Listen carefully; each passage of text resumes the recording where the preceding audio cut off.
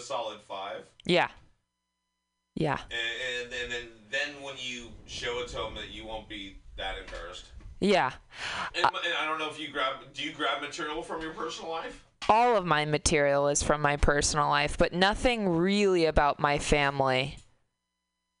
Come back. Just a little bit. Sorry. No, I just was trying to do it so that nobody else knew. It's between you and I. Oh, okay.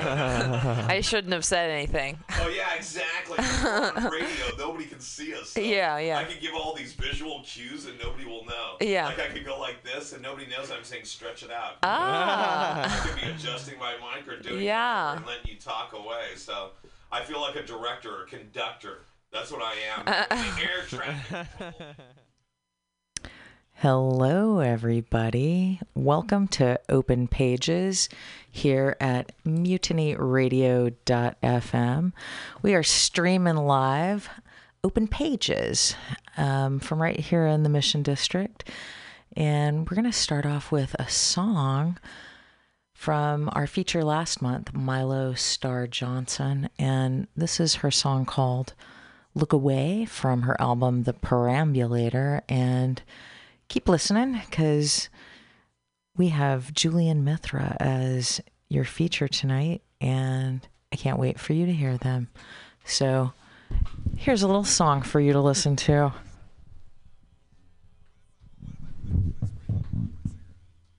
All right.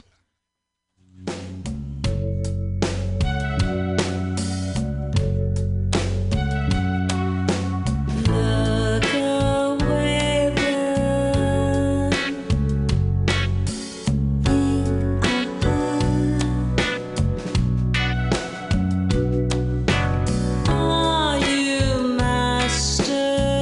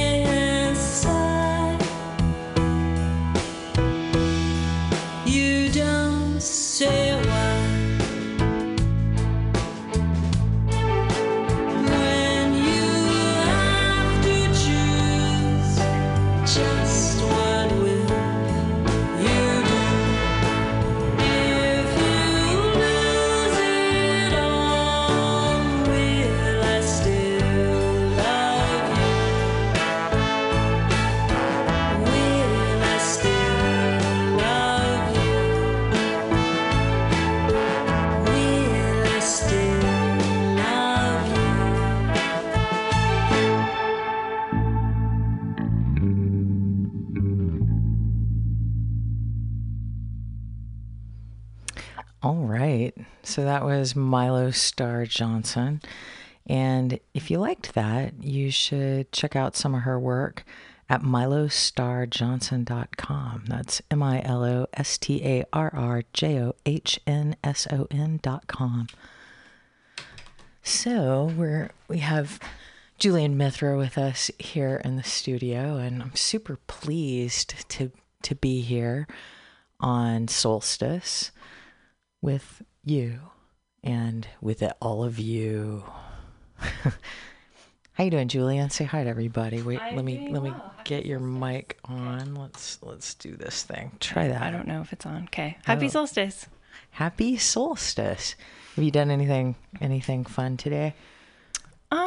I was making a pomander, which is stabbing cloves into an orange, and the orange will hopefully kind of desiccate and preserve itself, and then the cloves smell really good, and you can hang them around your house for the holidays.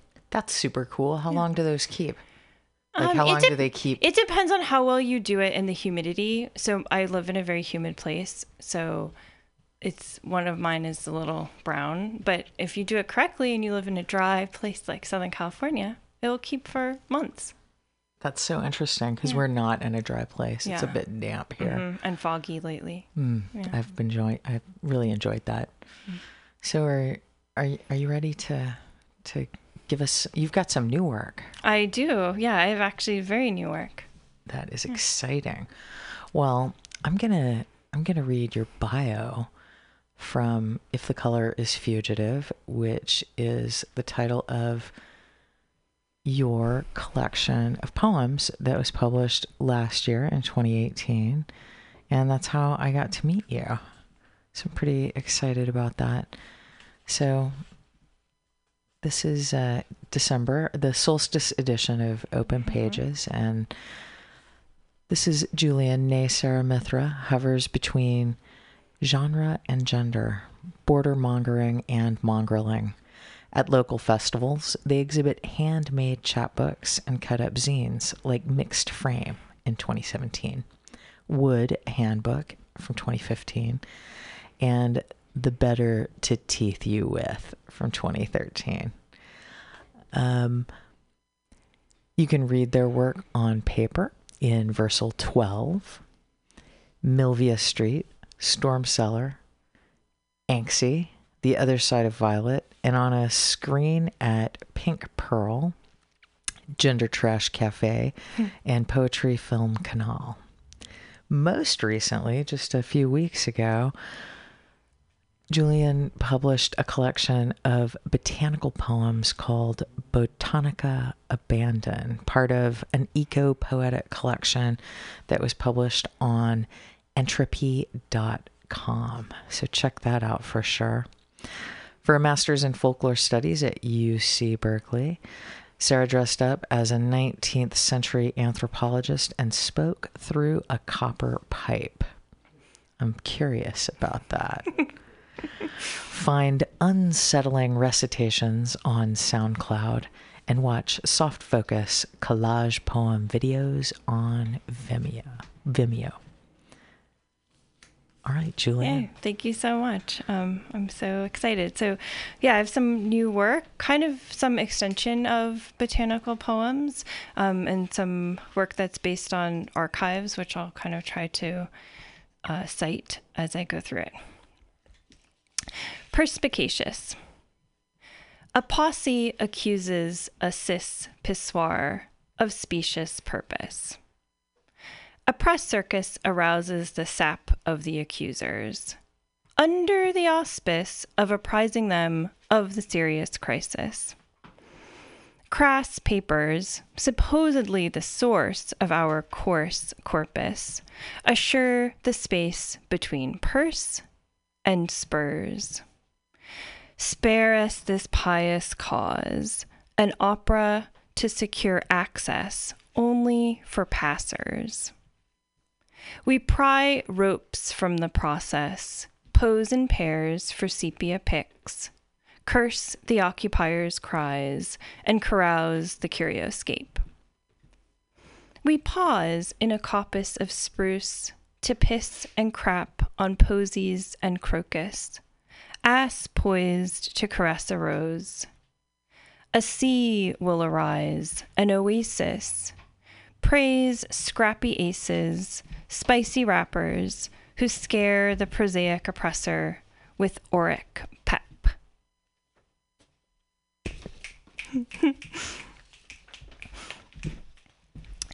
Anybody can grow up to be president. A poem that keeps accruing new meaning as we continue to have a president. Anybody can grow up to be president. Our science teacher said, acorns grow into wood. Charlie and Branson snicker and grab their pants behind her back. Next day, I planted an acorn between my legs. It wouldn't get much sun, so I pressed to the window and lifted my nightgown, hoping moon rays brought nutrients.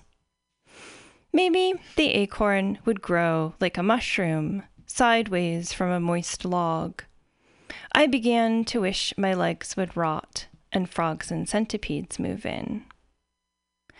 When that didn't work, I planted a cherry pit between my legs because the dictionary said it's slang for hymen, a goddess in charge of love. Then I figured it out. Cherry made sense because the pit is somehow a round seed and a hole you fall into.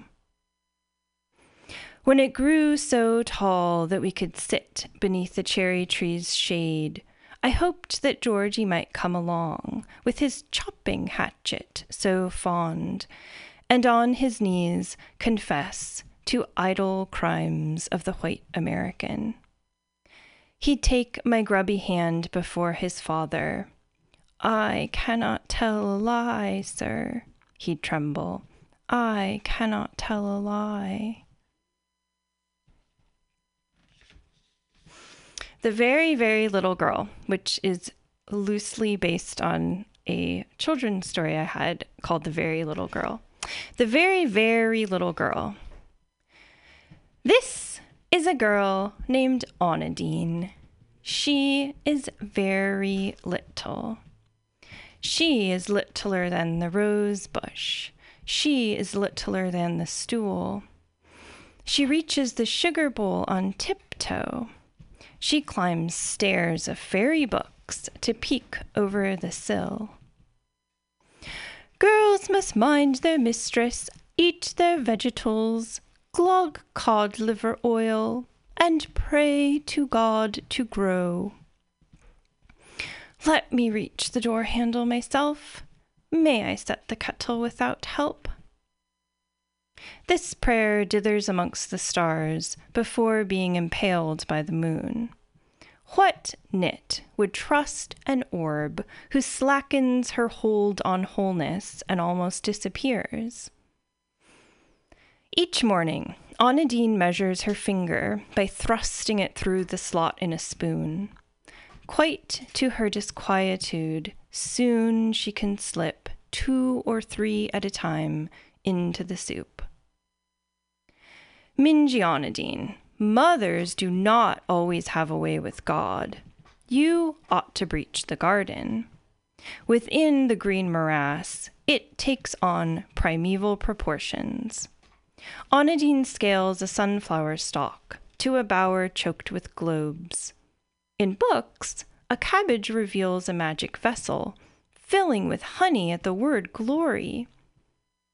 Wielding a bougainvillea thorn like a dagger, at heath she peels perianth to slice sheath, stab leaf, wrench calyx, tear peel, meat cleaves, inmost fritillate squeaks. The flowers titter at her ignorance.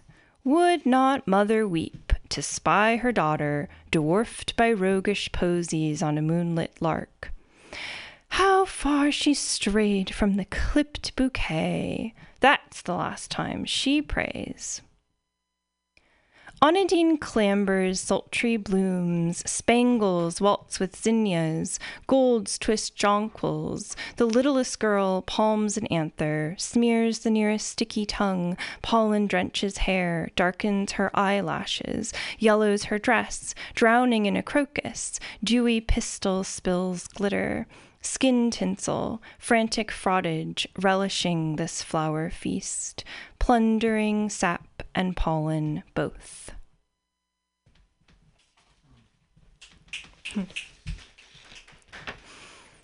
Recipe for holy, and this is English to English translation of some old, probably 120-year-old advertisements.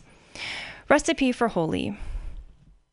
Devotees bombarding the patron saint of Baroque symbols will please behold the following treatise, viz. Cast the scribblings of the tract, which you embrace, into a manifold or facet, initiating at least 3 fancies. Then disgorge upon it about a half fancy of fervent purification. You will have an opaline binary. After letting it testify a few epiphanies, you will cast the balance of gracious purification necessary, with the conversion transmuted in it. Also, cast the blessing, or its pretext. Permeate the facet well, and when quenched, you have a sacred residue ready for service. Permeate the facet each time. Safeguard the facet in an apse, and in no case abide it to testify in any shrine.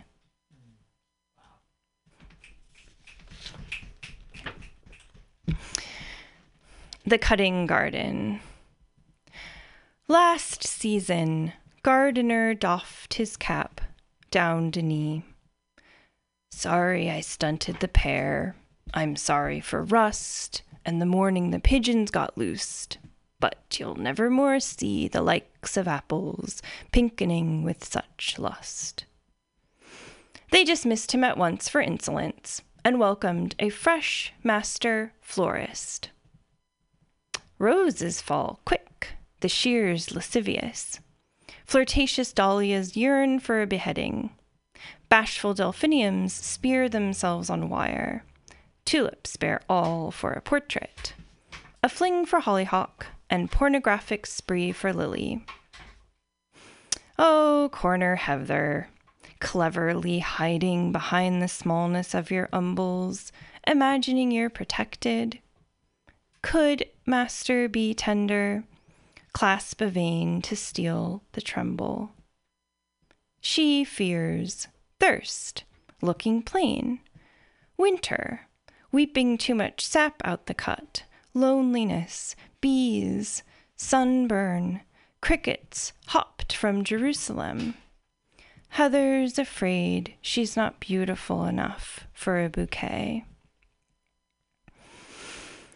Dear master, I may be gruff, I may be overrun with weeds and cough in spring's pollen haze. I will look naked without these flowers.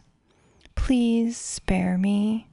Content yourself with gerberas and asters. Master?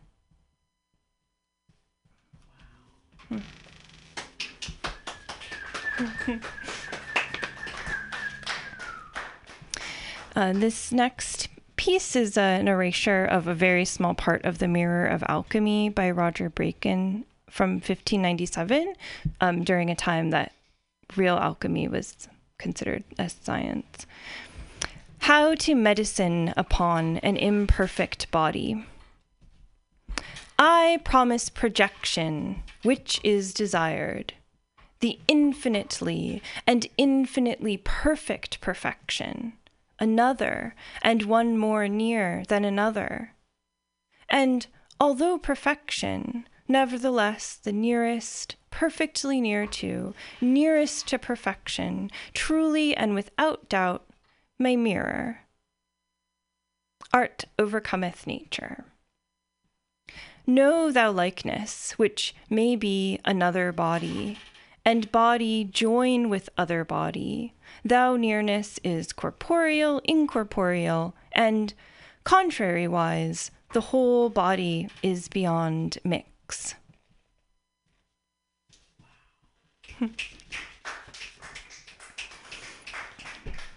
And this last piece is also, it's not really a translation or an erasure, but it is based on like a guide to gardening, like a list of species. Flux garden. Descript. It rebels with an inexact swarm. 400 or 500 wings spread into sundry outposts, whereon flourish many pearly riffles, very finely feathered and severed into a number of slight and almost awkward parts. The faces are gentle and opalescent, emerging flare fashion, after which come fine polysyllabic drives with seed-sized mirrored kernels. The source is deep and tuberous, prophesying every season. Place. They unfold wild in the outskirts, by edges and crossings, and among scrap and other salvage. Time. They unfold and scatter quickly after, namely in 12th tide and late July. Decoctions. This fluidity is saturnine also. Both the mask and wing of fluxweed is of excellent use to preserve the flux or lask of dancing, being ripe reservoirs wherein gads of damask have been often gathered, and is no less effectual for the same purpose, and to protect any other flux of marrow in gambler or hitchhiker, as also to delineate fragments broken or out of joint. Virtues. The distillation of the essence works the same effect, although somewhat more buoyant, yet it is an amber concoction and more amenable to travel. It is called fluxweed because it thrives on flux, and for its untying disparate desires, etc. A nameless deity extols it to the skies. Yay. Thank you. Thank you, Julian Mithra. That was really pretty amazing work. Thank you. So I feel like it's very appropriate because it's solstice. Yes. And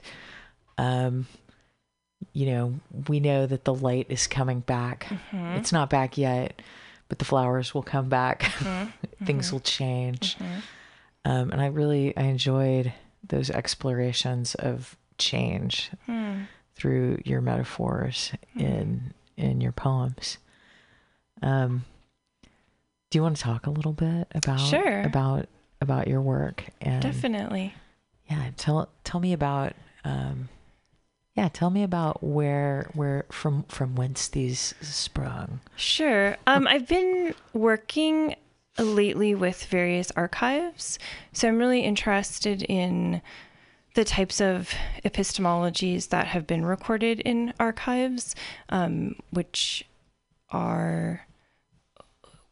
documents especially are not well circulated. So I think that there's certain poets who kind of work with an archive that's a literary archive, and that there's a kind of value to it. But I'm kind of interested in things that have been digitized from the 19th century in particular, that are just sort of not really written by experts, don't have literary value, might be like part of pulp or on some kind of margins of knowledge, but then nevertheless have been documented, and thinking about what to do with that other than just learn from it. So like reading, the book about alchemy, like to try to extract information from it. But I'm actually just really interested in the way that those works use language, and how language is like a point to a kind of reality, and then how to disturb that so that borrowing the same language, but not really pointing to the same reality. So that might mean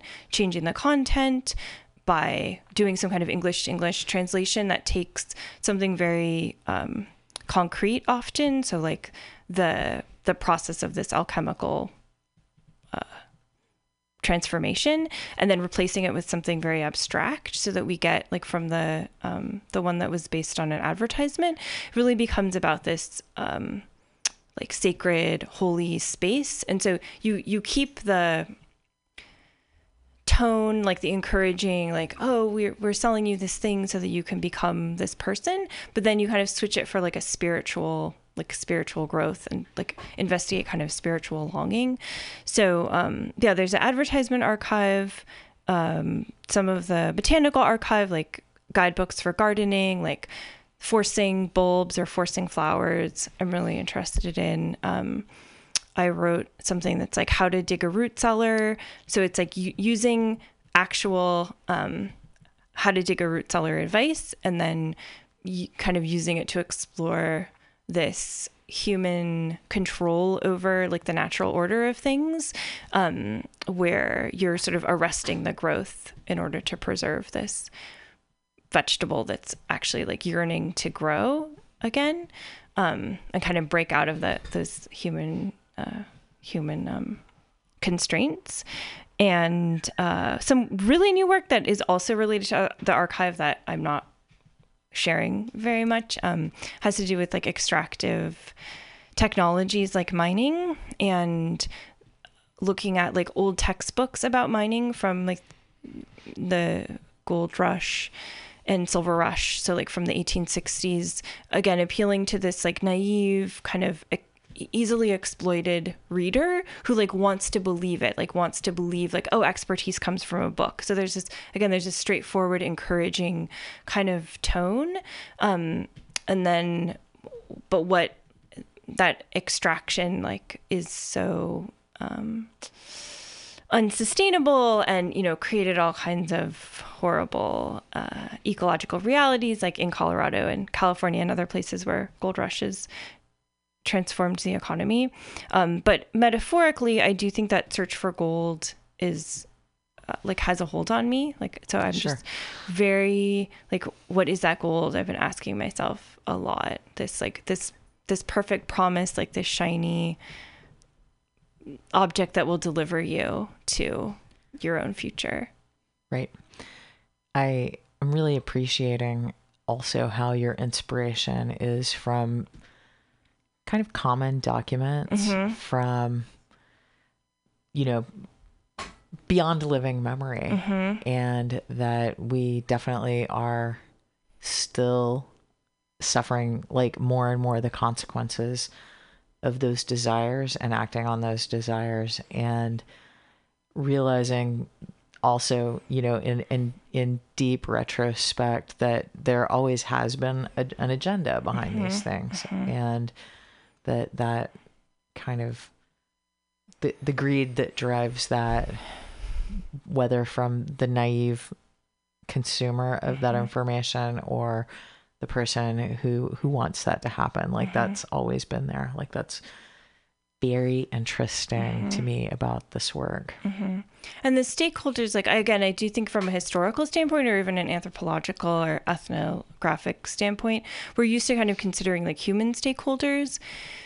And maybe now recently we're starting to think about ecological stakeholders. But investigating these archives, I'm really interested in, I heard this phrase that I can't remember where it's from, but impossible subjectivity. So I'm actually really interested in how the gold itself and coal and bears and denning animals and fungus and things that dwell underground, like what's their subjective experience of being searched for and then brought up to the surface and then interacting with the human world. What are their desires? Like what's natural to them? How are they forming relationships with each other? Like mineral, vegetation, animal relationships, and kind of looking at the inside of that hidden subjectivity. It sounds a little bit like radical animism. Like there's definitely like considering the perspective of those things that we don't usually like think of as being part of the interaction, but like that is such an interesting idea. They very much are part of all these interactions. You know, right now I'm wearing my new silver earrings from my Aunt Linda. Thanks, Aunt Linda. They're really beautiful. But like this conversation is making me very aware of them and the process that I am part of that has all these consequences. That's cool. Yeah. Thank you for the thinking. Yeah, of course. Yeah. Neat. So let's see what else. I was taking some notes while you were reading lovely. because, you know, I like to remember things. I wrote here that the sounds. I love how you're using the sounds of, and it is somewhat like archaic language, like the heavy reliance on the words from Latin, the polysyllabic words, but you're using them to like create a rippling river of words. I really was enjoying the listening aspect of that. Are you like, what's your process? Like, how are you getting, okay, that's one of my questions. The other one is I'm actually really curious about where you're accessing these archives. Sure. So on the logistical side, I was introduced to this kind of open, like the idea of the open internet by the Prelinger Archives, which is primarily a film and video archive, which is curated and supported and made available to people by Rick Prelinger, who is an amazing activist around the availability of information. And so I was making poem videos using home movies sourced from the Prelinger Archive, and that kind of found footage, like salvage. So I was seeing these parallels between salvage ethnography and then found footage, thinking about like repurposing, appropriation. That's like very much part of my process. And then also Project Gutenberg, which is a project, I think it's just gutenberg.org, allows, I think that they kind of source their text translations of scans just from people.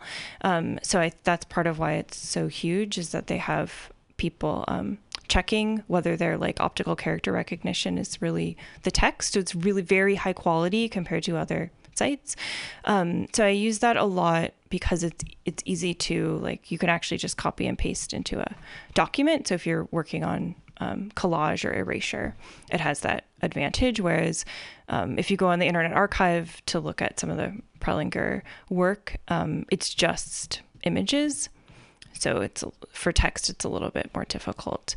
Those are probably my top, like I'm on those every week probably. And yeah, some specific things that I've read are Adventure magazine from the Great Depression, which is when my new work is set. And you can see, I think every volume of Adventure from the ones I'm looking at are like in the 30s, and they're totally intact, like with the advertisements and, hilarious, problematic illustrations and extremely exotifying, and really interesting place to look at racializing and yes. gender ideology that's developing or recorded / developing at the time. So yeah, I love that. My process probably varies depending on the project. So when I was working with those advertisements, it was much more research because it was actually difficult to find long advertisements, the type that would just like go on for pages and pages, like an entire bulletin. And originally I was interested in the creation of like a female subject through appeals to like maybe hysteria or like mental wellness issues that maybe didn't have the same name in the teens and 20s. And it was actually difficult to find that. So I kind of expanded my search. So for that, I did an English-to-English translation, which is like a Dada concept where you develop some sort of constraining decision-making process to replace certain words. So I replaced like nouns, verbs, adverbs, and adjectives only, and then tried to keep kind of like the syntax of the sentence and prepositions the same. And then I found what I considered like a close synonym, but not, it was a synonym, but not a close synonym. Maybe I should say that. And then I tried to keep it consistent. So like if the word machine, I don't know, I'm guessing that like some word like machine was the word that I ended up translating to facet, because you hear that over and over again. And there's another one in that series called Wordless Indivisible Aura, which is the original advertisement was for like a magnetic, like healing. Like people thought just like, oh, you hook yourself up to magnets and then you heal, you rebalance the something of your body.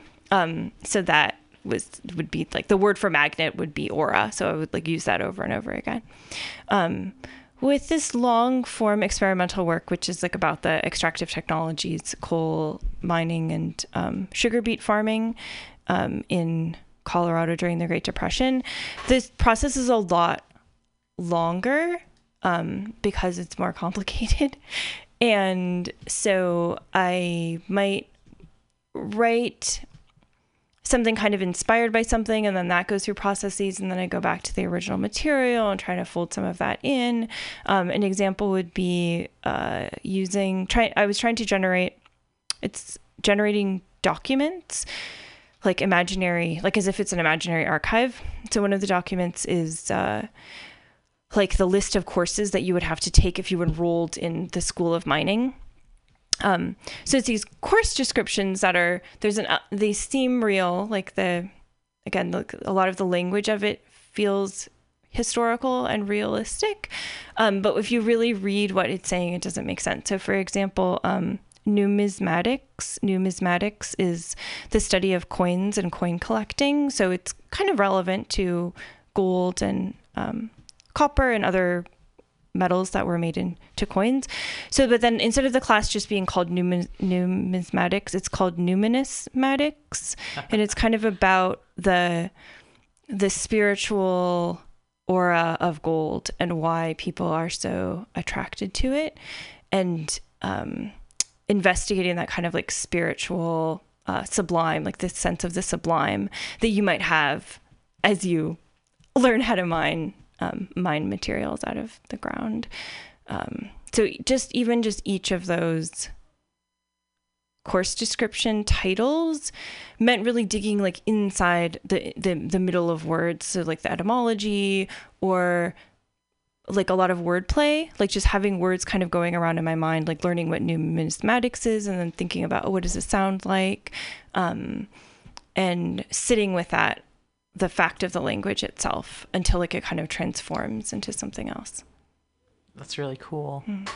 How long are your projects taking you? This is like an incredibly ambitious project because I am learning the history, and there is an element of like historical fiction, although I hesitate to really call it that. So there was the type of research that a normal historical fiction writer might go through, I also went through. And the structure of it, since it's experimental, I think that is taking a long time to find its form, which I'm pretty satisfied with, like this kind of archive form. And then there's like this psychological process, which is like I need to grow into what this work is exploring, which is often really uncomfortable and brings up a lot of trauma and grief. So I think there's kind of periods of like very intellectual engagement with material, and then periods of really emotional engagement, and moving back between those is like I think different, because a lot of times if it's just a single poem, I kind of feel ready to like dive into that fear. Whereas this is such a complex thing. It means like diving into complex systems of my psyche. Right on. Mm-hmm. That's bold. So if anybody wants to come and see you, are you out and about? Are you going to be performing anywhere again, or you got some stuff? Do you have a way on the vast pixelated prairie that is the internet? Is there any place that you can be located or found if anybody wants to do that? I am not the most I don't document my life digitally that well. If you run into me, I often will have a piece of material culture to give you, such as a hand watercolored postcard that teaches you about Artemisia, which I handed out at my reading with Great Weather for Media's anthology last month. Well, maybe 2 months ago. And I also just tabled at the East Bay Art Scene Fest. It has a complicated name. People call it EBABS. And I had some collage books with like leather on the cover and hand stamped books. But that was kind of the end of my season. I also just performed for an anthology, a Dada anthology from Three Rooms Press last weekend, I think. So now I'm hibernating. Right on.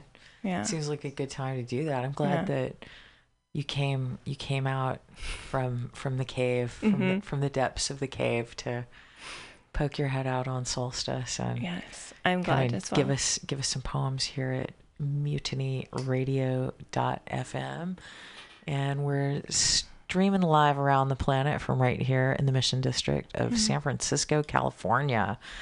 And you've been listening to Julian Mithra on OpenPages, and this is E.K. Keith.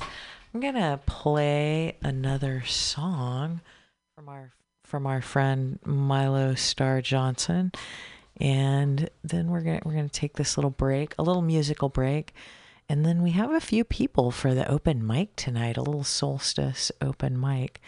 So stay tuned for more poems. Here's some music.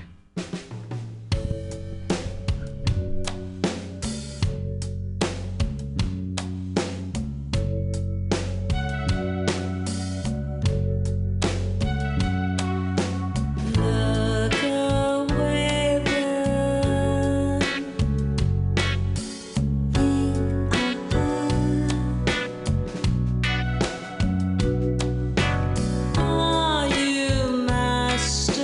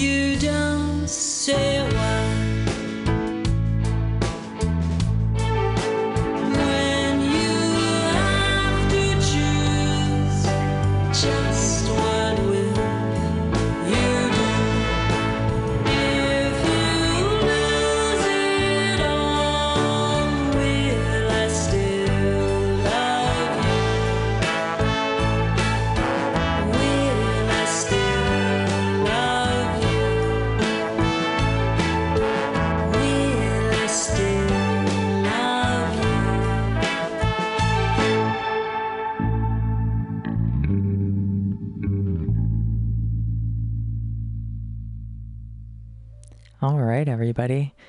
That was Milo Starr Johnson singing Bad Dream Blues. She was our feature doing some amazing poetry in November here on OpenPages. And you can check out more of her stuff at milostarjohnson.com. And we're back for some delightful open mic time. And I've got James Ellis on the mic, accompanied by Bloodflower on the piano. So take it away, y'all.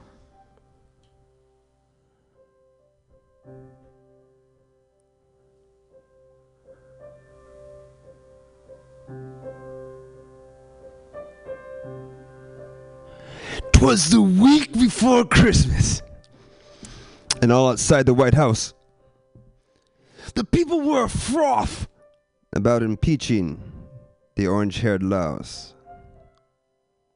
The senators, too. Pelosi, I'll show him the door.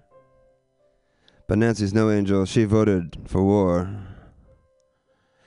And if I may digress, I confess, I wonder what all the kerfuffle is for. Sure, he's a crook, corrupt and bad, and in many ways a criminal and certainly sad, but the orange-haired man is not the worst we've ever had. 2 of them ago, remember that?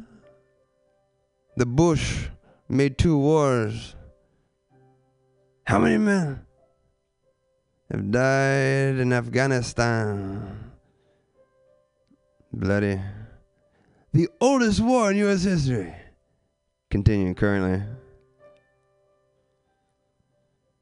When I look at presidents, I see consistency.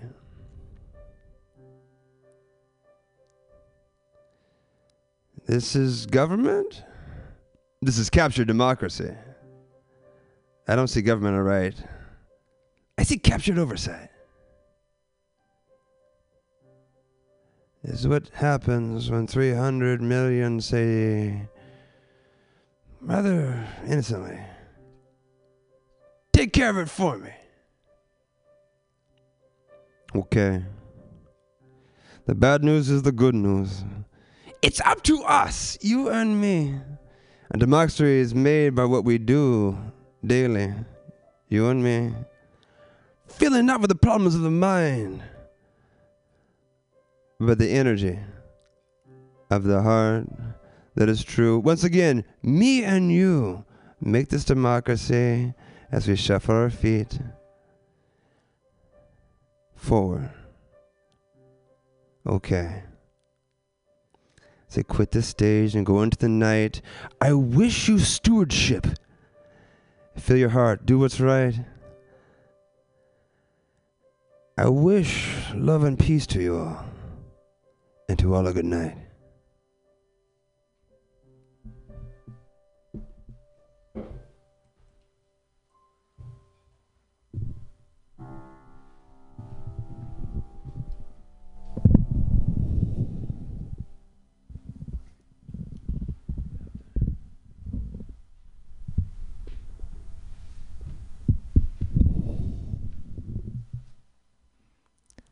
All right. Thanks, y'all. That was amazing. Hey, can we all give a hand out there in our studio audience for James and Bloodflower? All right, that was really cool. Hey, Bloodflower, you gonna come in and give us a poem? That'd be cool. I'm glad to see you there, my friend. How's it going? Oh, happy solstice. Happy solstice to you too. What have you been doing today on this evenly balanced day of the year? Sleeping. Yes. Basically. Yeah. And now you're awake?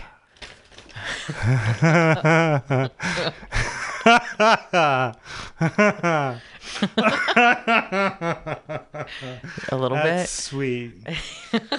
Thanks. what I learned from you is always read something new.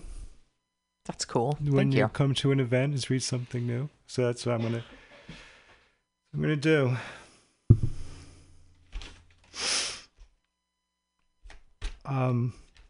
It's a sonnet, and it's entitled "Exit Wound."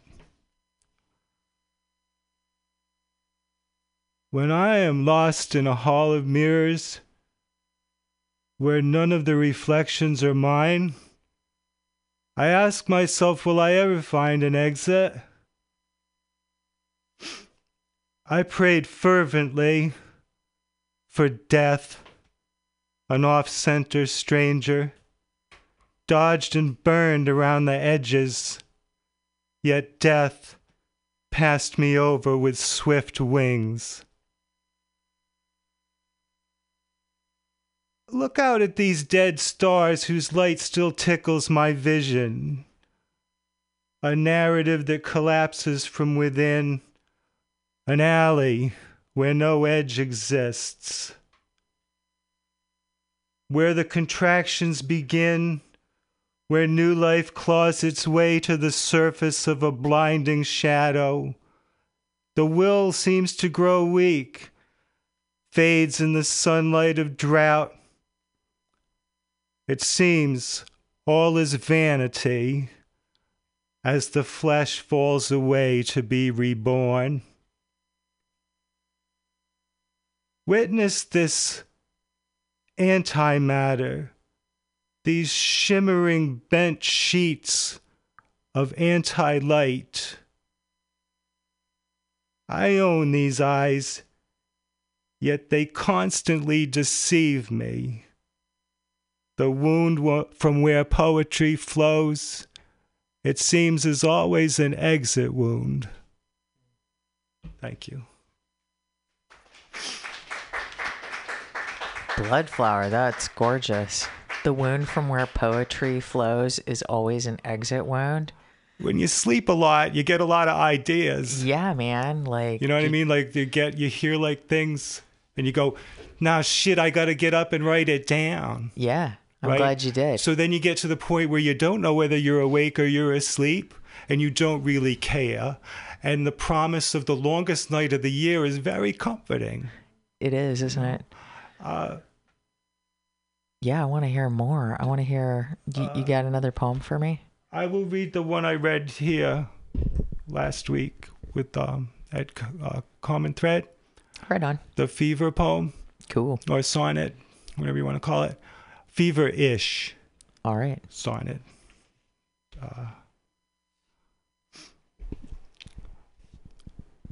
Love appears as a wounded fawn, a tormented yearling, wild flowers neglected, powdered with dust, cold, yet the sun is shining, igniting each Judas kiss, whose shrapnel X-ray cannot detect. Learn to suffer in silence. In a clearing, the fawn of love, riddled with pain, riddled with arrows 9. Pain's eyes seek an escape beneath thick human brows of panic. I am only one of the lowly dogs who guard the realm of the dead, and I wish you well. Yet you are still alive and dying, simply a cloud without water, wounded fawn of love in a world without end. There we go.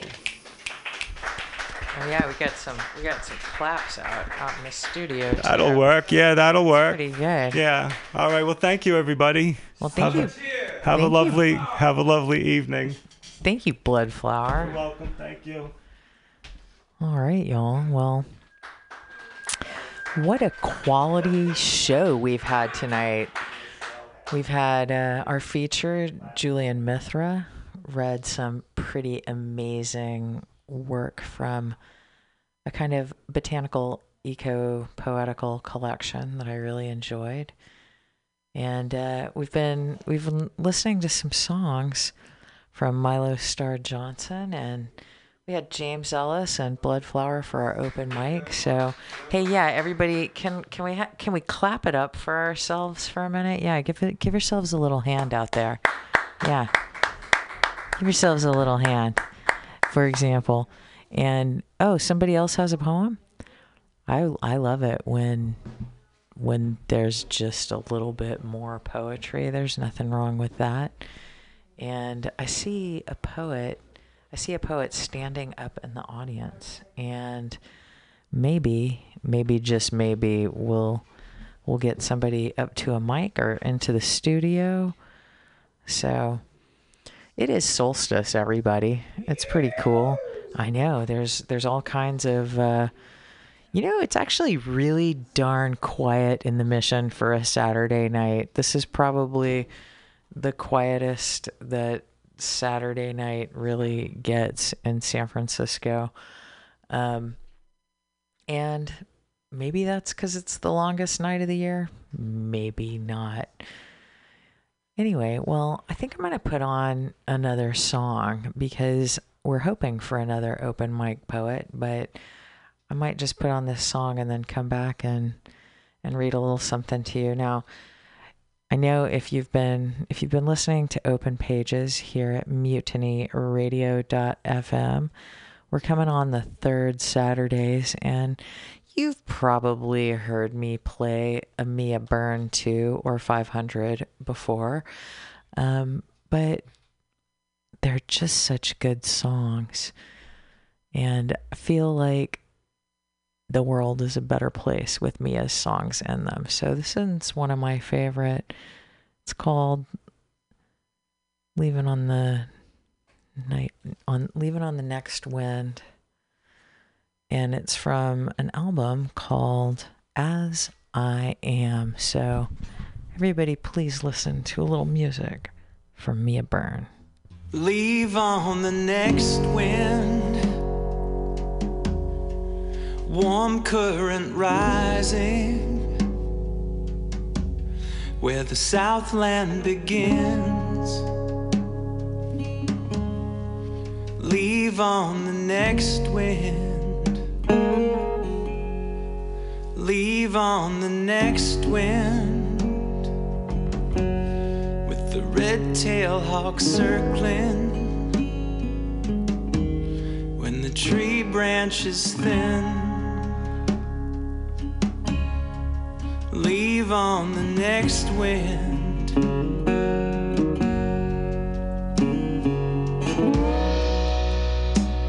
where a soft sun is shining, you'll find me on the drifts of the quietest waves.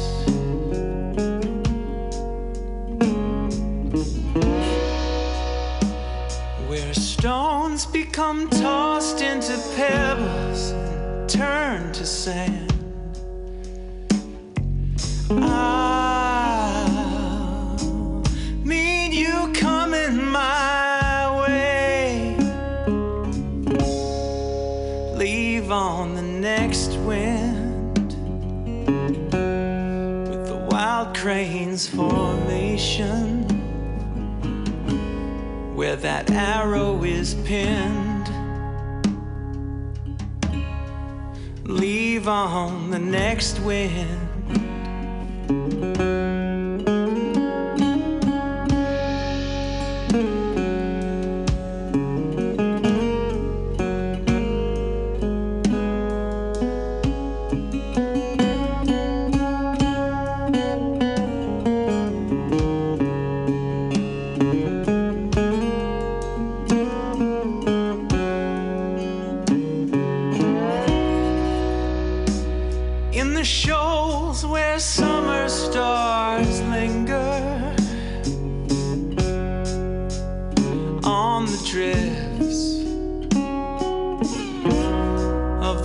Country waves,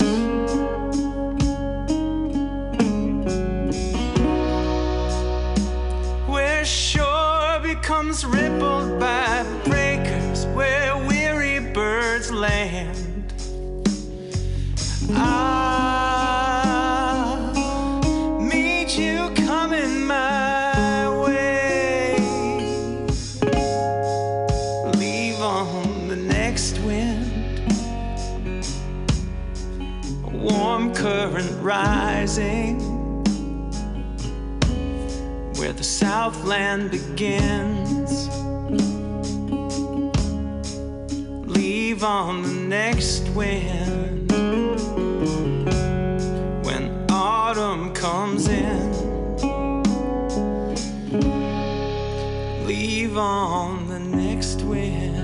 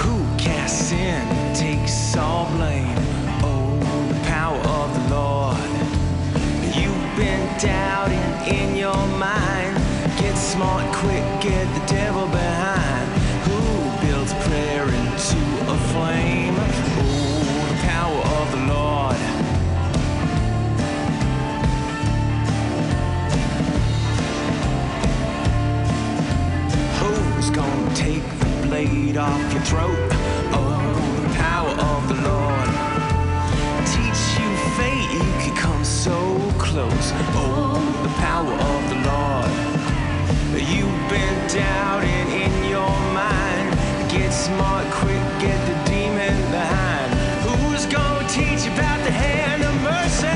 Oh, the power of the Lord.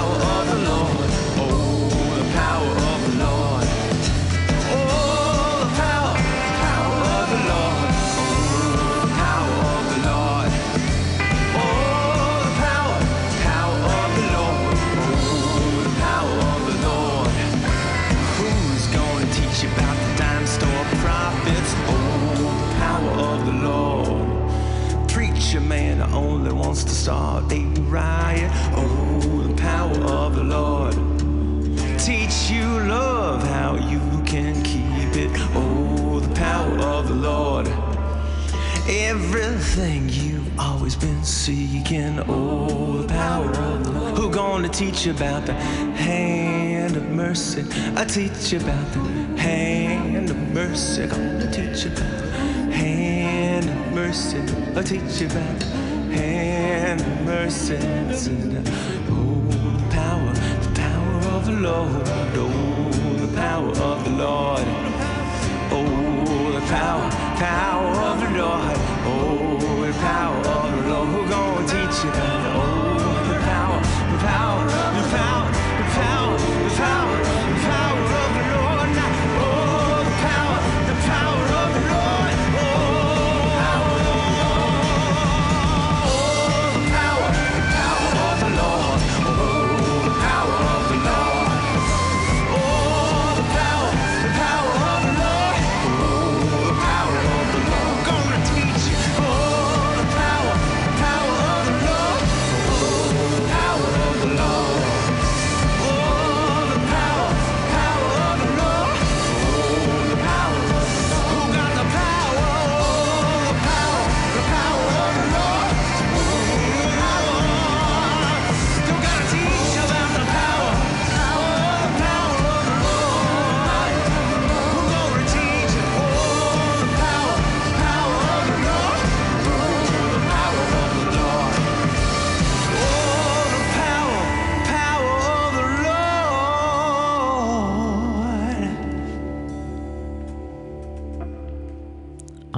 everybody. Thanks for listening to Open Pages here at MutinyRadio.fm. This is E.K. Keith, and it is Saturday night in San Francisco. This show happens every third Saturday, so keep listening. We've got another open mic poet, and that's pretty exciting.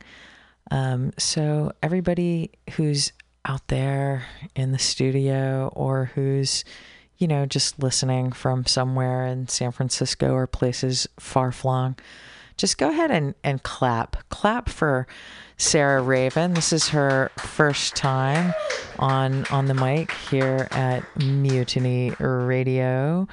And anyway, say hi to us, Sarah. Tell us about your poem, and let's hear it. Take it away. All right. Hi. This one is called I Started to Get Seasick, and with that the fear came. And I figured that this was a good one for the longest night of the year. Second sunset on the water, and we kept going. I slept halfway through the night, but I woke up when the captain started driving us through the waves different.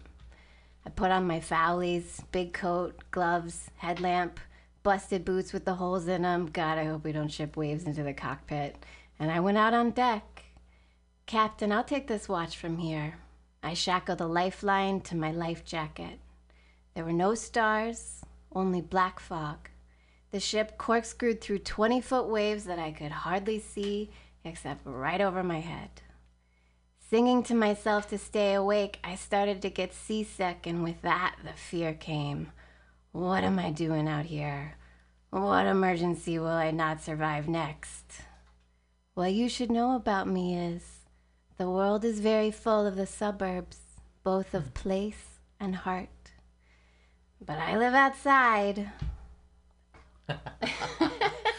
All right.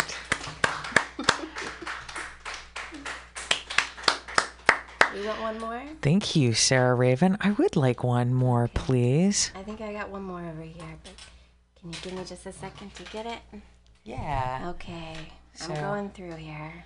So I'm getting that you're living close to nature. Is that really, that seems really to come right through. Yeah, there we go. Okay, I got one.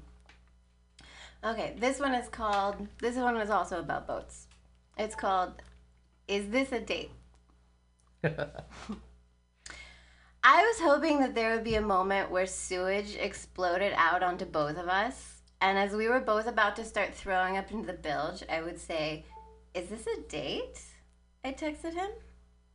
If it would have exploded all over us, we'd have had to strip naked, jump in the bay, then we'd both have been stuck in the boat with no clothes to change into. He texted back. That would have been a date. What's best is the work that two people do together. And I don't know that I believe in love. My plumbing hoses needed to be changed, and I appreciated the company. But when I started to smell that in his spit as I kissed him, and that's how I knew he was getting hard underneath the tarp of my boat in the rain. That was all right, too.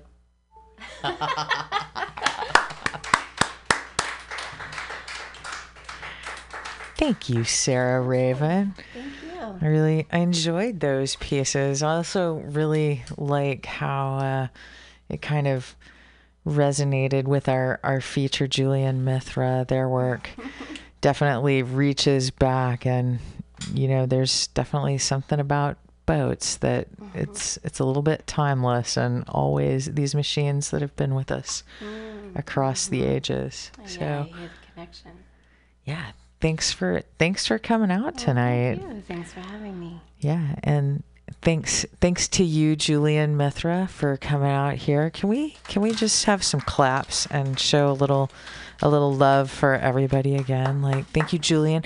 Thank you, James and Bloodflower, for showing up and sharing some words on this beautiful solstice night.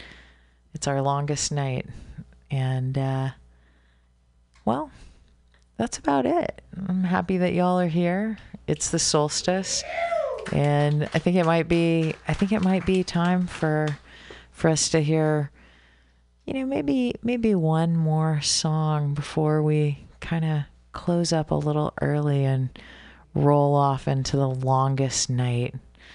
So what am I going to play here? I'm just going to probably talk for a second while I make an on-the-fly decision because, well, that's how I roll. I've got this little stack of CDs here. Oh, I know what I'm going to play. So also, I guess this is a little bit of like, just in case you missed it the first time around, you're going to get a chance to hear it again. So there's really nothing that I love better than punk rock.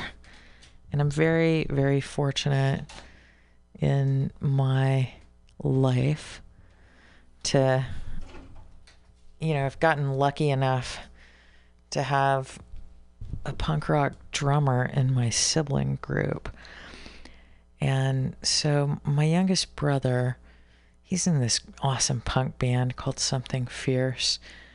And this is a really old album from Something Fierce. They're out of Houston, Texas. It's an album called There Are No Answers. So, what am I gonna pick? I just love all these songs so much. But I think just to go out, let's see, 1, 2, 3,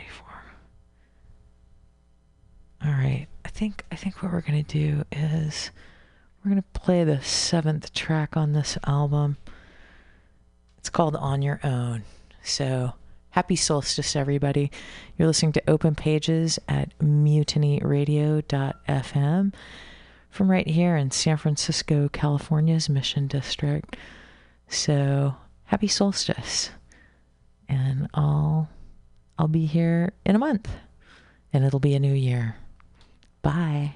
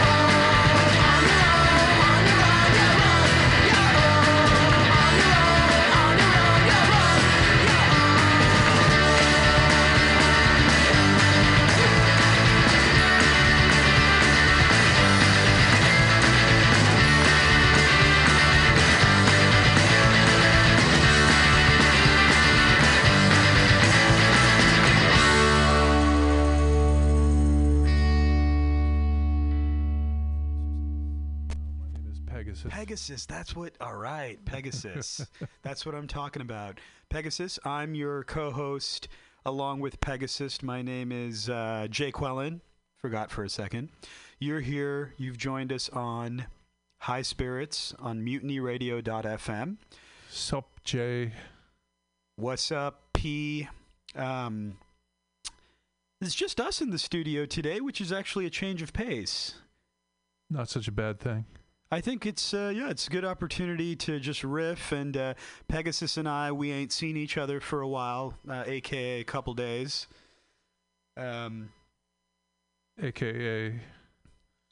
yeah. So, we got a lot of catching up to do. Plus, we got this awesome packed show for y'all, and yeah, I have some ideas of some conversational things. I'll throw them out there, just things that have been going on, and wanted to check in on some stuff I was up to in the Tenderloin today. And some observations there. So, yeah, that's what's going on. Groovy. Just in a short time, we'll be there.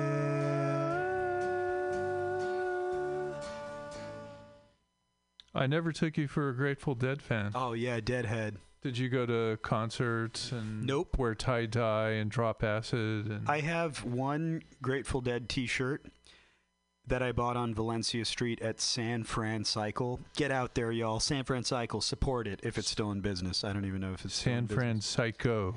San Francisco in this case. Yes, there's San Francisco too, which I think is like a clothing brand or something that also made a beer in conjunction with the brewery Anchor Steam. Yeah, it's like one of those Dolores Park kind of, t-shirt places. Like, oh, okay. Yeah, High with us. San Francisco is on on Valencia around 20th Street, I think. It's near the Chrome retail store, and they design and produce all their shirts in San Francisco, and they're all about bicycle themes. So the Dead shirt that I have that I love to wear is has a bicycle wheel with its spokes in the head, the skull. In the skull. Whoa. So they make all kinds of bike-related apparel. They even have apparel for like babies and 2-year-olds and stuff. I mean, are babies old enough to, properly make that decision? Baby. Or are they being indoctrinated into the life of a Deadhead? Achtung, baby. Homage to those of you who listen to a certain podcast. Pegasus, wait, what? What? What did you say? What? Homage to babies, or? I have no idea what you're talking about. All right. So San Francisco Cycle. But I love the Dead, and I think we talked about this. We talked about it a couple shows ago, that there is a community of sober Deadheads that emerged right when the band, was doing their thing, having all these concerts and all the followers and stuff. And they're called the Wharf Rats, and they have a sober corner, sober circle at every show, and they have their own meeting in San Francisco, actually. I've been. Have you? Oh yeah, I have actually. Well, I can say that I actually spoke at it once. That was the first time I ever went. Nice. And I did go again, and very friendly, and a lot of Dead tattoos and stuff like that. So interesting, yeah. If you're and some of that old time religion. Oh yeah, but this is like the Dead religion. The religion of the Dead. Yeah, people are like, I'm a wharf rat, this and that. I think it's cool. It's cool. There's also, that's a topic, or that relates to something that I was talking to my sister about the other day, or she brought it up. She sent me an email. Actually, let me sit down. Give us a second, folks. I'm going to put some music on while I get a chair here. Get back to the Dead. Friend of the Devil. First one say she got my child, but it won't look like I said I'm running, but I took my time. A friend of the devil is a friend of mine. I get home before daylight, just might get some sleep tonight.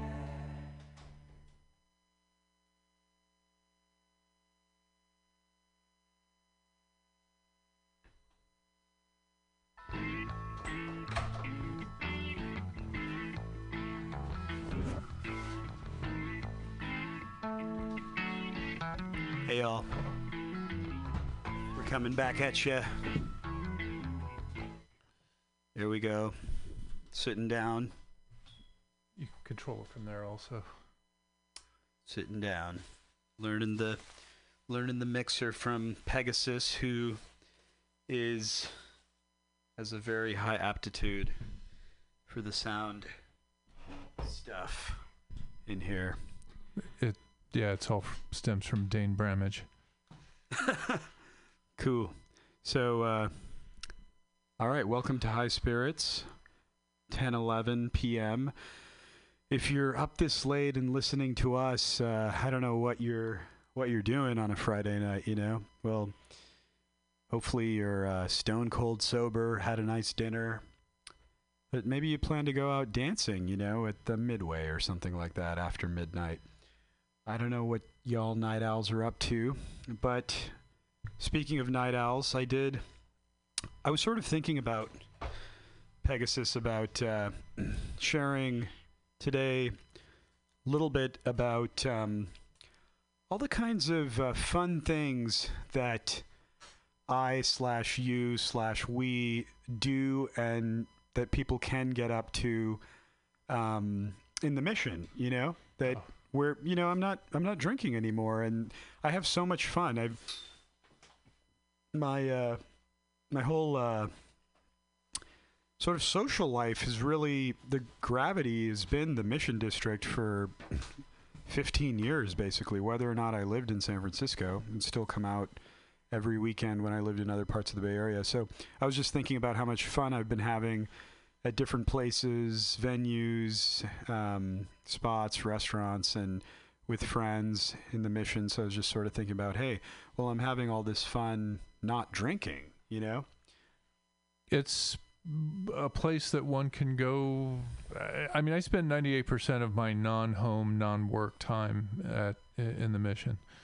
Yeah, exactly. There you go. I go to meetings there. I meet friends for food and coffee there. It's there's a lot of the entertainment I go to. I go to the Roxy, Alamo Draft House, various other cultural institutions, and it's all right there. My neighborhood, not as much attraction there, so I'm here all the time. It's great. It's the heart of San Francisco. And sort of, I suppose, a little bit on the edge, maybe a little right off the edge of the Mission. Speaking of like night owls and getting up to fun stuff, last night I was up late and just sort of felt like I needed to eat something, even though I don't even know if I was really that hungry. That's first world problems. And I was, you know, there's no late night eats in San Francisco. There's nowhere to go. I mean, it's completely unsurprising when a restaurant closes its door at 9 p.m. Yeah, exactly. You guys know, right? Unless you're in Australia or something. Yeah. Or Mozambique. But, yeah, stuff closes really early. You know, really what I recommend to people would be Beretta at, I think, 23rd in Valencia, or Nopa, which is open, or Chez Mama.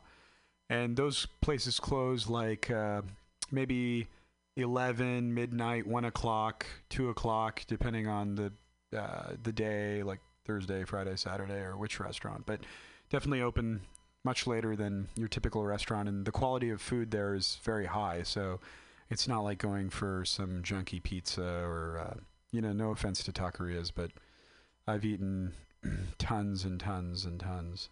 But those are always good spots too, good value. But I did discover this place, I wonder if you know it, Pegasus, it's called It's Tops Coffee House. It's Tops. It's on Market Street. Yeah, right? Exactly. Yeah. Have you been there? Oh, many times. Oh, there you go. I mean, it's my new jam. I mean, well, I hope it's my new jam, like with, I suppose, really like my one friend who I would be hanging out with late at night, bullshitting, looking for a donut shop. Like we would be going to Bob's or Happy Donuts. Happy Donuts is depressing AF. Bob's is great, but it's not really a place to like hang out. But this It's Tops place, yeah, I've driven by it for many, many times, and I didn't know what it was. And I went in. It's a beautiful little diner. Yeah.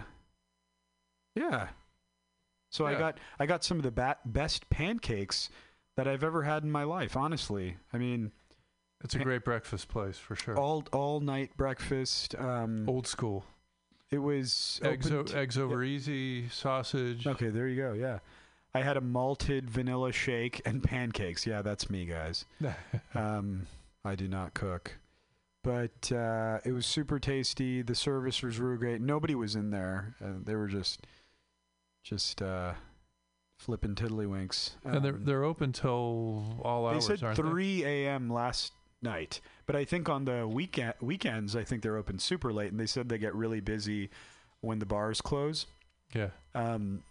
But really good reviews, and my gut tells me that the food quality is pretty high for the Greasy Spoon. So I'm definitely going to go back, but it's tops.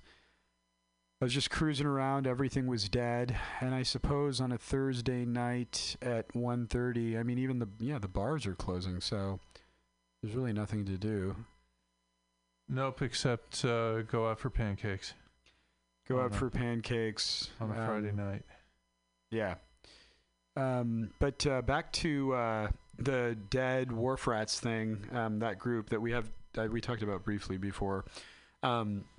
That is, as I mentioned, the Wharf Rats are a sober community of deadheads.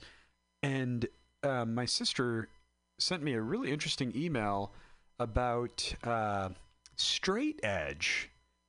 Pegasus, do you know about straight edge? Just the term, or is there a group? Yeah, Well, yeah. Tell me. I mean, so there's a term. What does straight edge invoke for you? What does it mean? What do you think it means, or what does it mean to you? Or have you used it, or has anybody ever called you straight edge?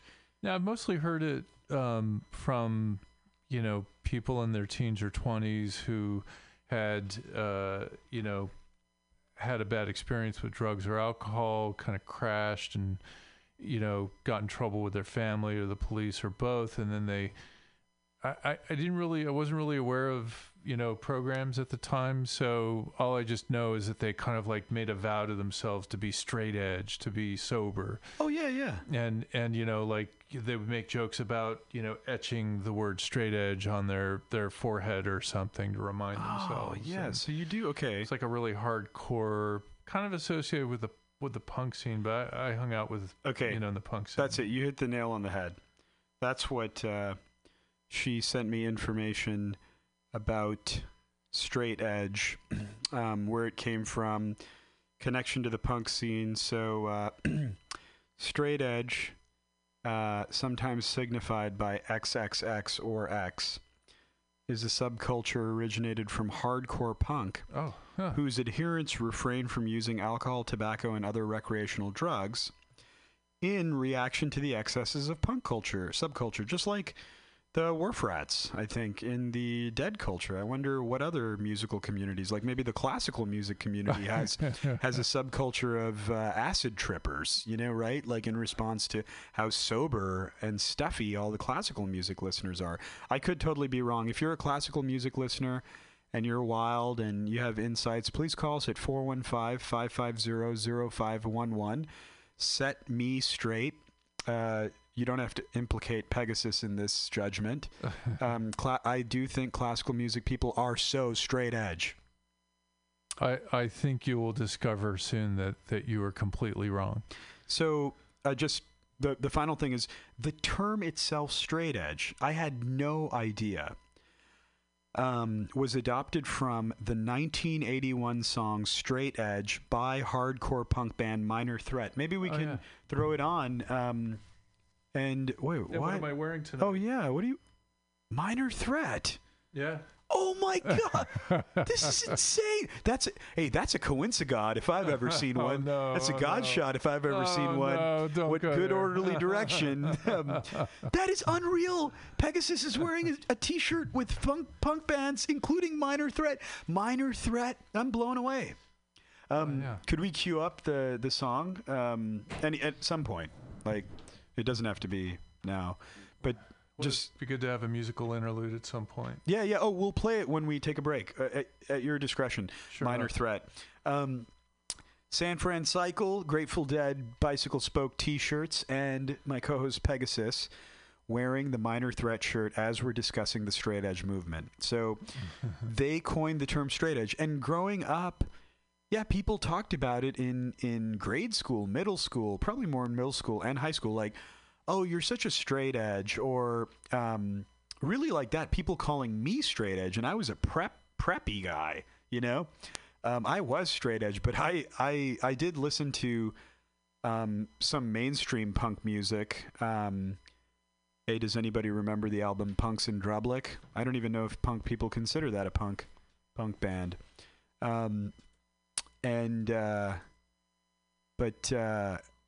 So people called me straight edge because I tucked in my sweaters and I got straight A's. But I had no idea, no one ever intimated or suggested to me, my peers, that straight edge came from was a punk subculture of sobriety. I didn't even know it was associated with sobriety. I thought it was like being a goody two shoes. Well, I would say that in addition to being all fuck you to authority and society in general, they were probably also fuck you to the sober community of Alcoholics Anonymous. You think so? Yeah, because that would also be too goody two shoes and square to them. So they had to pick their own name for it. Yeah. And it had to be punk. It had to be, fucked up in some way. Like you had to be completely straight edge. And if you even smoked, took a puff off of a friend's cigarette, you had broken your straight edge. Yeah, actually, to that point, there was a counter movement that emerged called Bent Edge.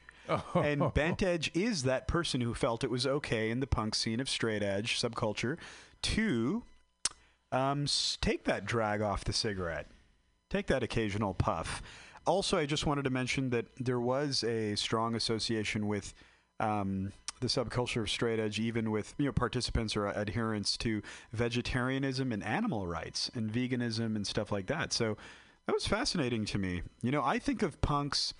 I mean, I have some familiarity with the music, or I had some friends who were maybe into that scene. I can't really say that I'm too expert at it, but I do somehow associate punks with like skinheads and intolerance, and I don't know why that is. Where does that come from? American History X? Is that where I saw that? Yeah, well, fuck you.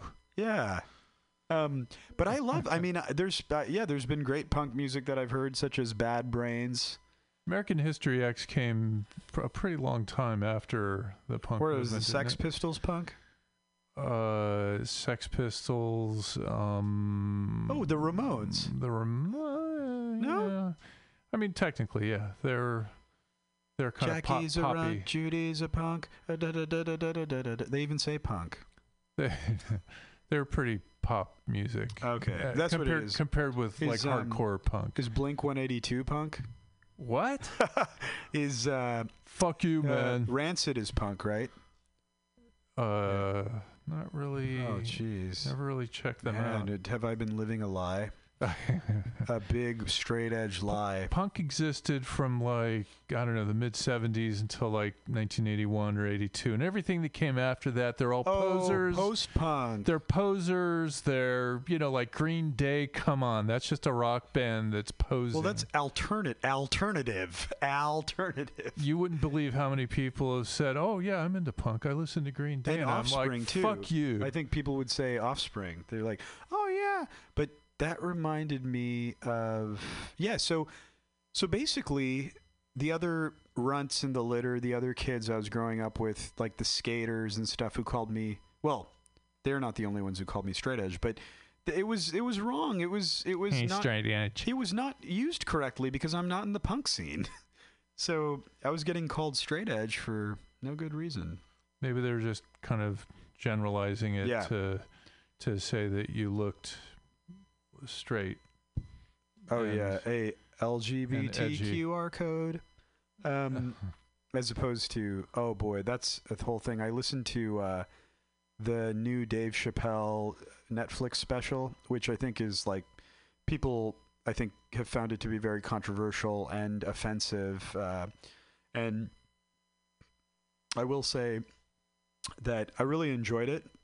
And there is a whole thing about the LGBTQ community and stuff like that. And I went down the rabbit hole of like, what do all the letters mean? And then I discovered that today, the most comprehensive thing that I saw was LGBTQQIAA+.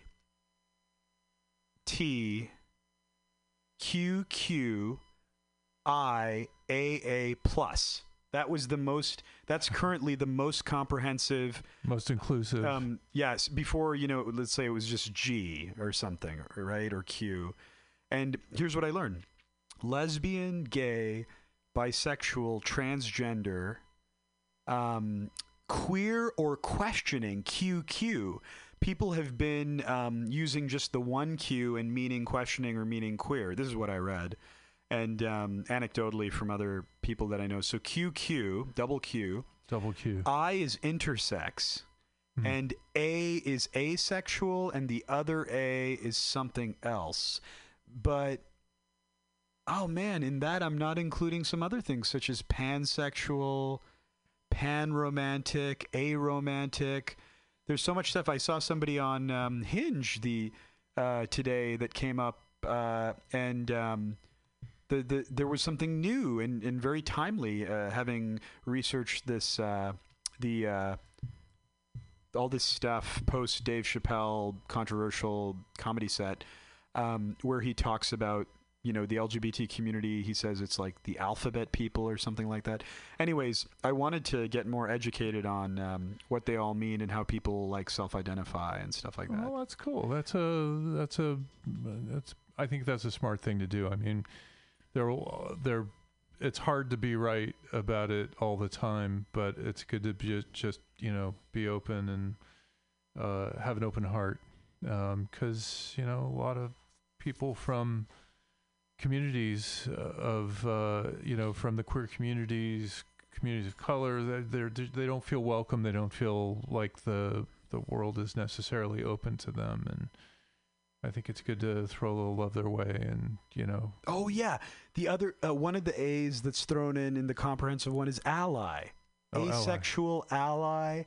I was surprised. So that was thrown in the mix, and the plus is like for everything that hasn't come out yet or hasn't been covered. I will say, so on the heels of that, Dave Chappelle, followed by going down the rabbit hole and learning about what the quote, the community or the movement, on the web is, how they're representing themselves, maybe officially or branding or whatever. And then on the Hinge profile, this person had a comment about aromantic pansexual. So this person was, said that they're looking for love, a pansexual friendship and an aromantic. I don't know, man. No attachments. I was confused. They want sex with everybody with no attachments. I don't know. Good for them. No. They were asexual, panromantic. I don't know. Anyways, so sue me, folks. So yeah, lots of different things, and then on that topic, connecting it to sobriety, there are meetings, all kinds of meetings out there: men's meetings, women's meetings, young people's meetings, and we meant the aforementioned Deadhead meetings, the Wharf Rats, and there's all kinds of meetings, and also there are gay meetings, and there's places where people who are identify as gay, or perhaps other members of the LGBTQ community, have safe spaces and interest affinity groups around meetings. And I've gotten to attend when I was exploring the San Francisco scene, meeting scene, I definitely put a lot of, I went to one of the fellowships in the Castro, and and tried out all these different kinds of meetings, including gay meetings, and it was cool. Yeah, it's not in my repertoire these days, but did you feel welcomed? Yeah. The short answer is yes. I think that, and I guess, I suppose, I identify pretty straight edge, but yeah. That doesn't mean what you think it means. No. Yeah. We're just mixing malapropisms, just mixing stuff up, anachronisms, malapropisms. But I did overall, I felt it was welcoming. I thought there was a lot of cool insights. Dude, we're all human beings, but of course there's unique stuff in different lifestyles and experiences and romance and all that kind of stuff. And there were definitely things where I didn't feel that some things were as relatable, but I think mostly it was the kind of topics and things that came up were very familiar and relatable, and it's all part of our broader community. So it's just another meeting, but it's really cool that there are all these interest groups. In fact, so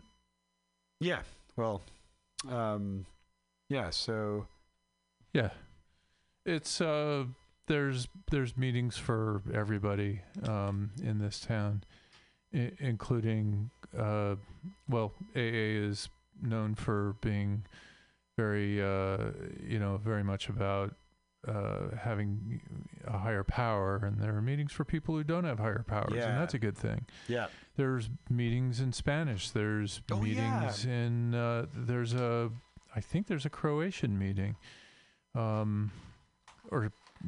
Anyways, there are meetings in a variety of different languages. There's meetings for people of color. There's meetings for gay folks, for lesbians, for people who want to meditate, for people who are Buddhist. There's refuge recovery. There's life ring, smart which is recovery. Yeah, smart recovery. Life ring, which is, I guess, sort of a cognitive behavioral therapy that comes with a workbook and stuff. And there's a lot to choose from here, and that's really kind of remarkable. I guess it's what you'd expect in 2019.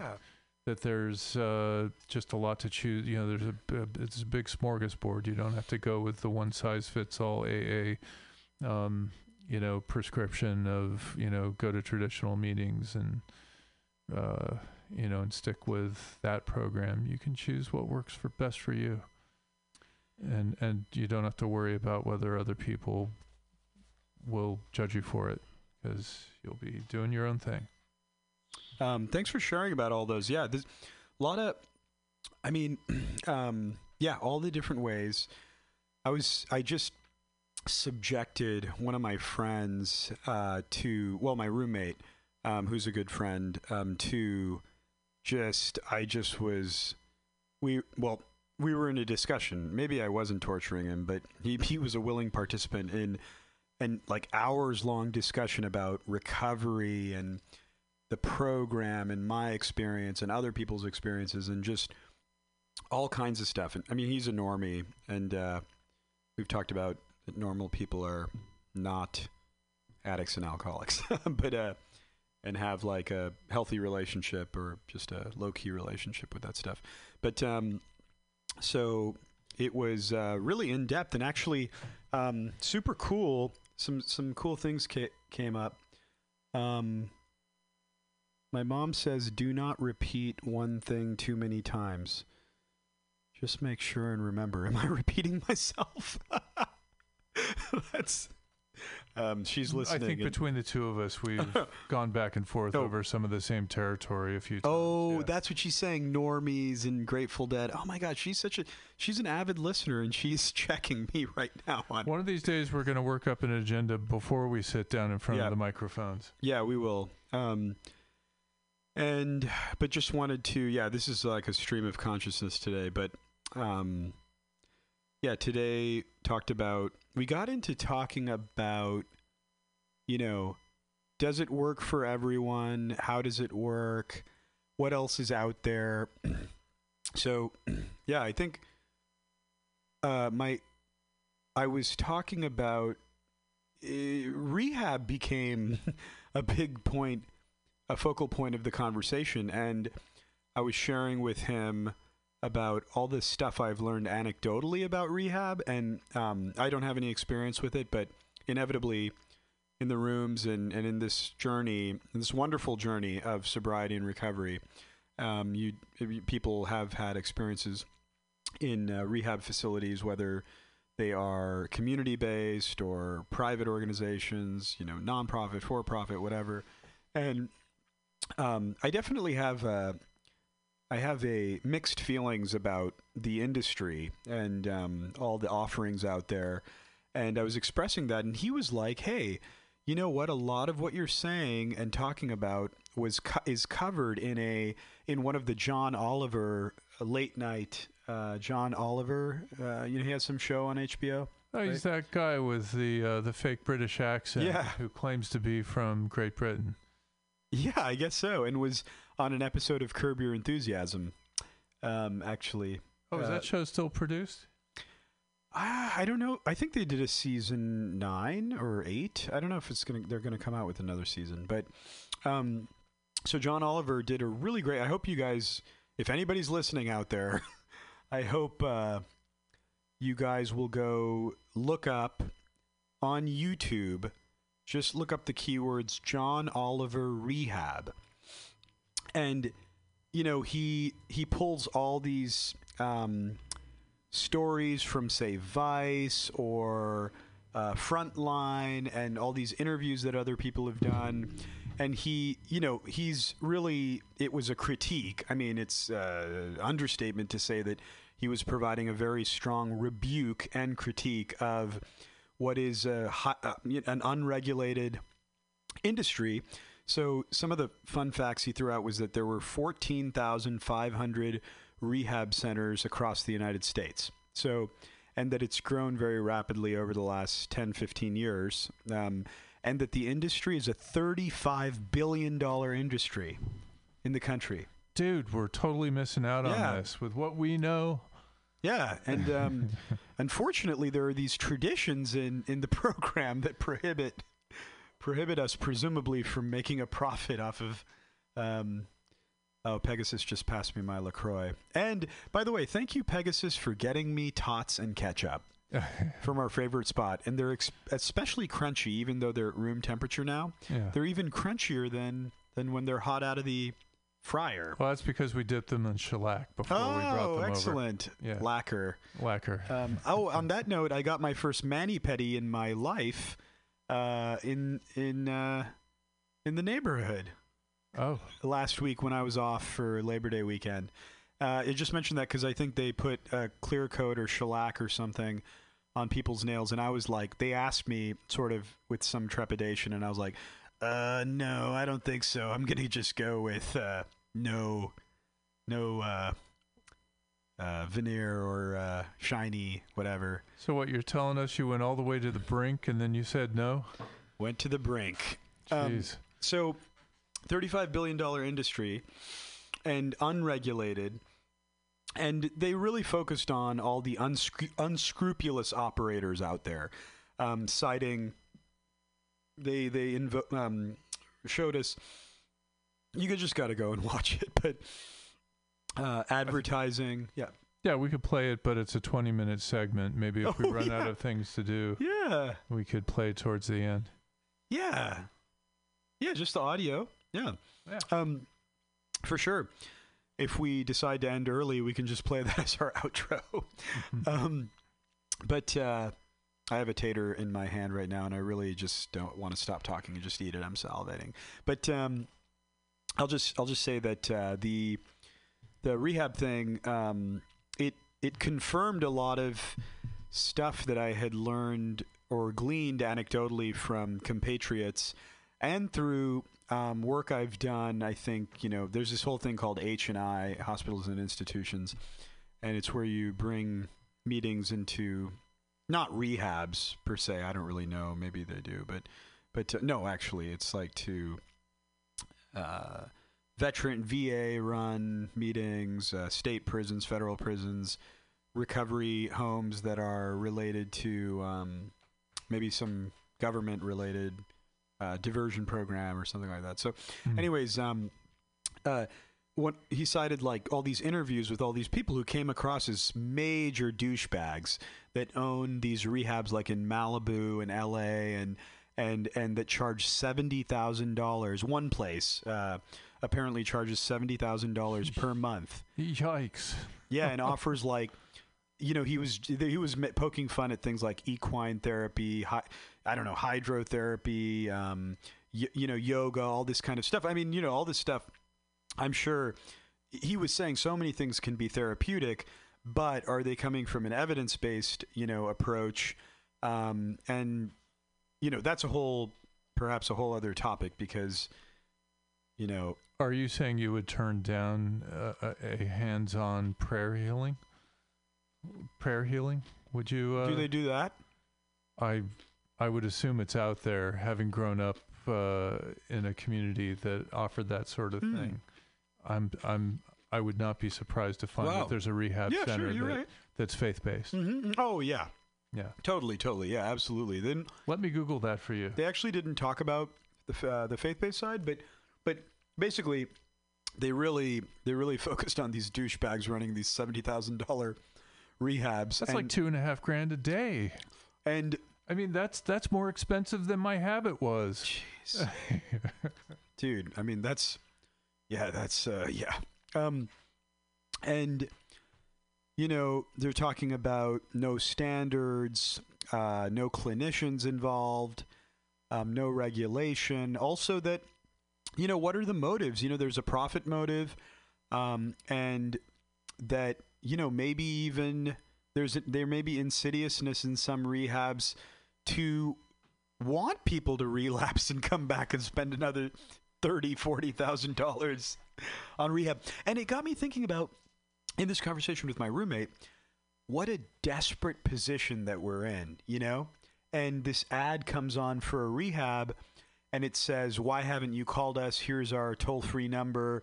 You need to come here. We'll help you solve your alcohol and addiction problems. And, I mean, I was thinking, wow, what a desperate situation. If I was sitting there and I was just down and out, you know, I don't know, suicidal or crying or whatever, just hopeless. And I saw that and I called them and like, I really don't know what I'm getting myself into. And then as an exercise, I was just thinking about how much money am I spending in the program, you know, right? Well, so not a lot of money compared to $70,000 for 30 days. And what I came up with, okay, I will or won't go into the details, but okay, I'm just saying, somebody who came in and has stayed or is you know sober for 30 years, by my estimate, has spent a maximum of $7,500 through you know a seventh tradition of. Here's what I was assuming. $1 a meeting, 5 meetings a week, 50 weeks a year for 30 years, plus a $10 big book. The big book costs $10, okay? But now I want to have some caveats. I'm not saying that we're in an evidence-based, you know, program, and I have researched PubMed periodically to try to understand. I don't really concern myself too much with it, but I am interested in learning about, you know, doctors refer people to AA, judges in courtrooms refer people to AA, rehabs refer people to AA, the Salvation Army refers people to AA, you know, and it's sort of like, you know, what else is out there? And it's like, I know I'm all over the place, but it was just very exciting. Therapy is super important. You know, it was important for me. I'll say that.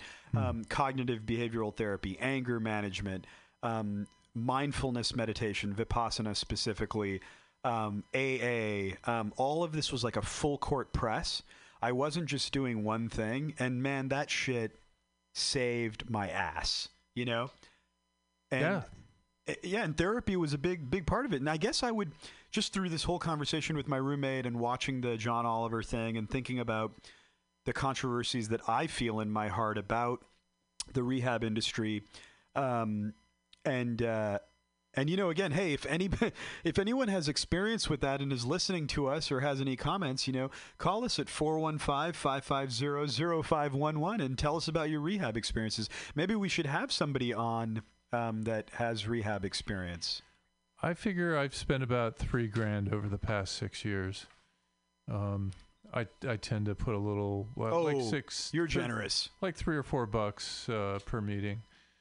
So I googled faith-based rehab, and first the ads come up, and I won't call out the names of the centers, but I'll read some. Hey, why not? Free speech radio. No, it's your choice. No, I don't want to be connected, or have them calling us, or it's not like an endorsement or anything. You're so right, Pegasus. Yeah, so get this. On the very first ad, it says, same-day admission is possible. Drug and alcohol rehab center in somewhere in California. Our location and exclusiveness is hard to beat. Maximum of 6 clients per resident.